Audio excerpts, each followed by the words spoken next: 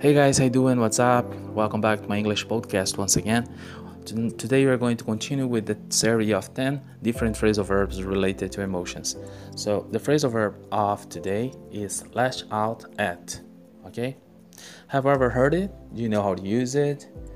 So, okay, if it's something new for you, please get a pen, write it out, and let's learn it. Okay?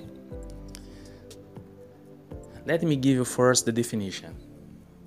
You might use this phrasal verb when someone suddenly and unexpectedly speaks to you in an angry way or yells at you for some reason.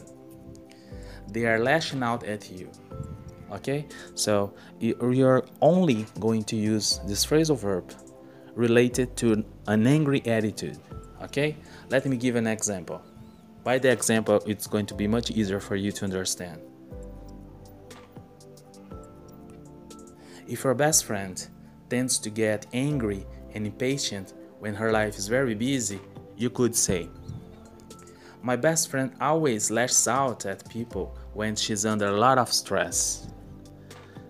Did you understand that? It's very easy to understand, isn't it? So you're always going to use this phrasal verb related to an angry attitude.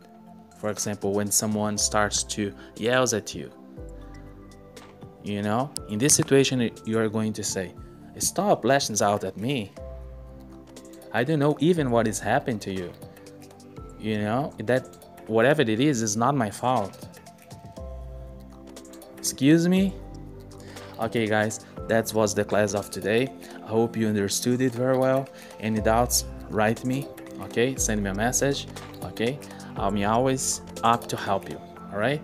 Don't forget to subscribe, to favorite my channel. Once you favorite, you will be notified of every new class that I put out on my channel. Okay, thank you guys.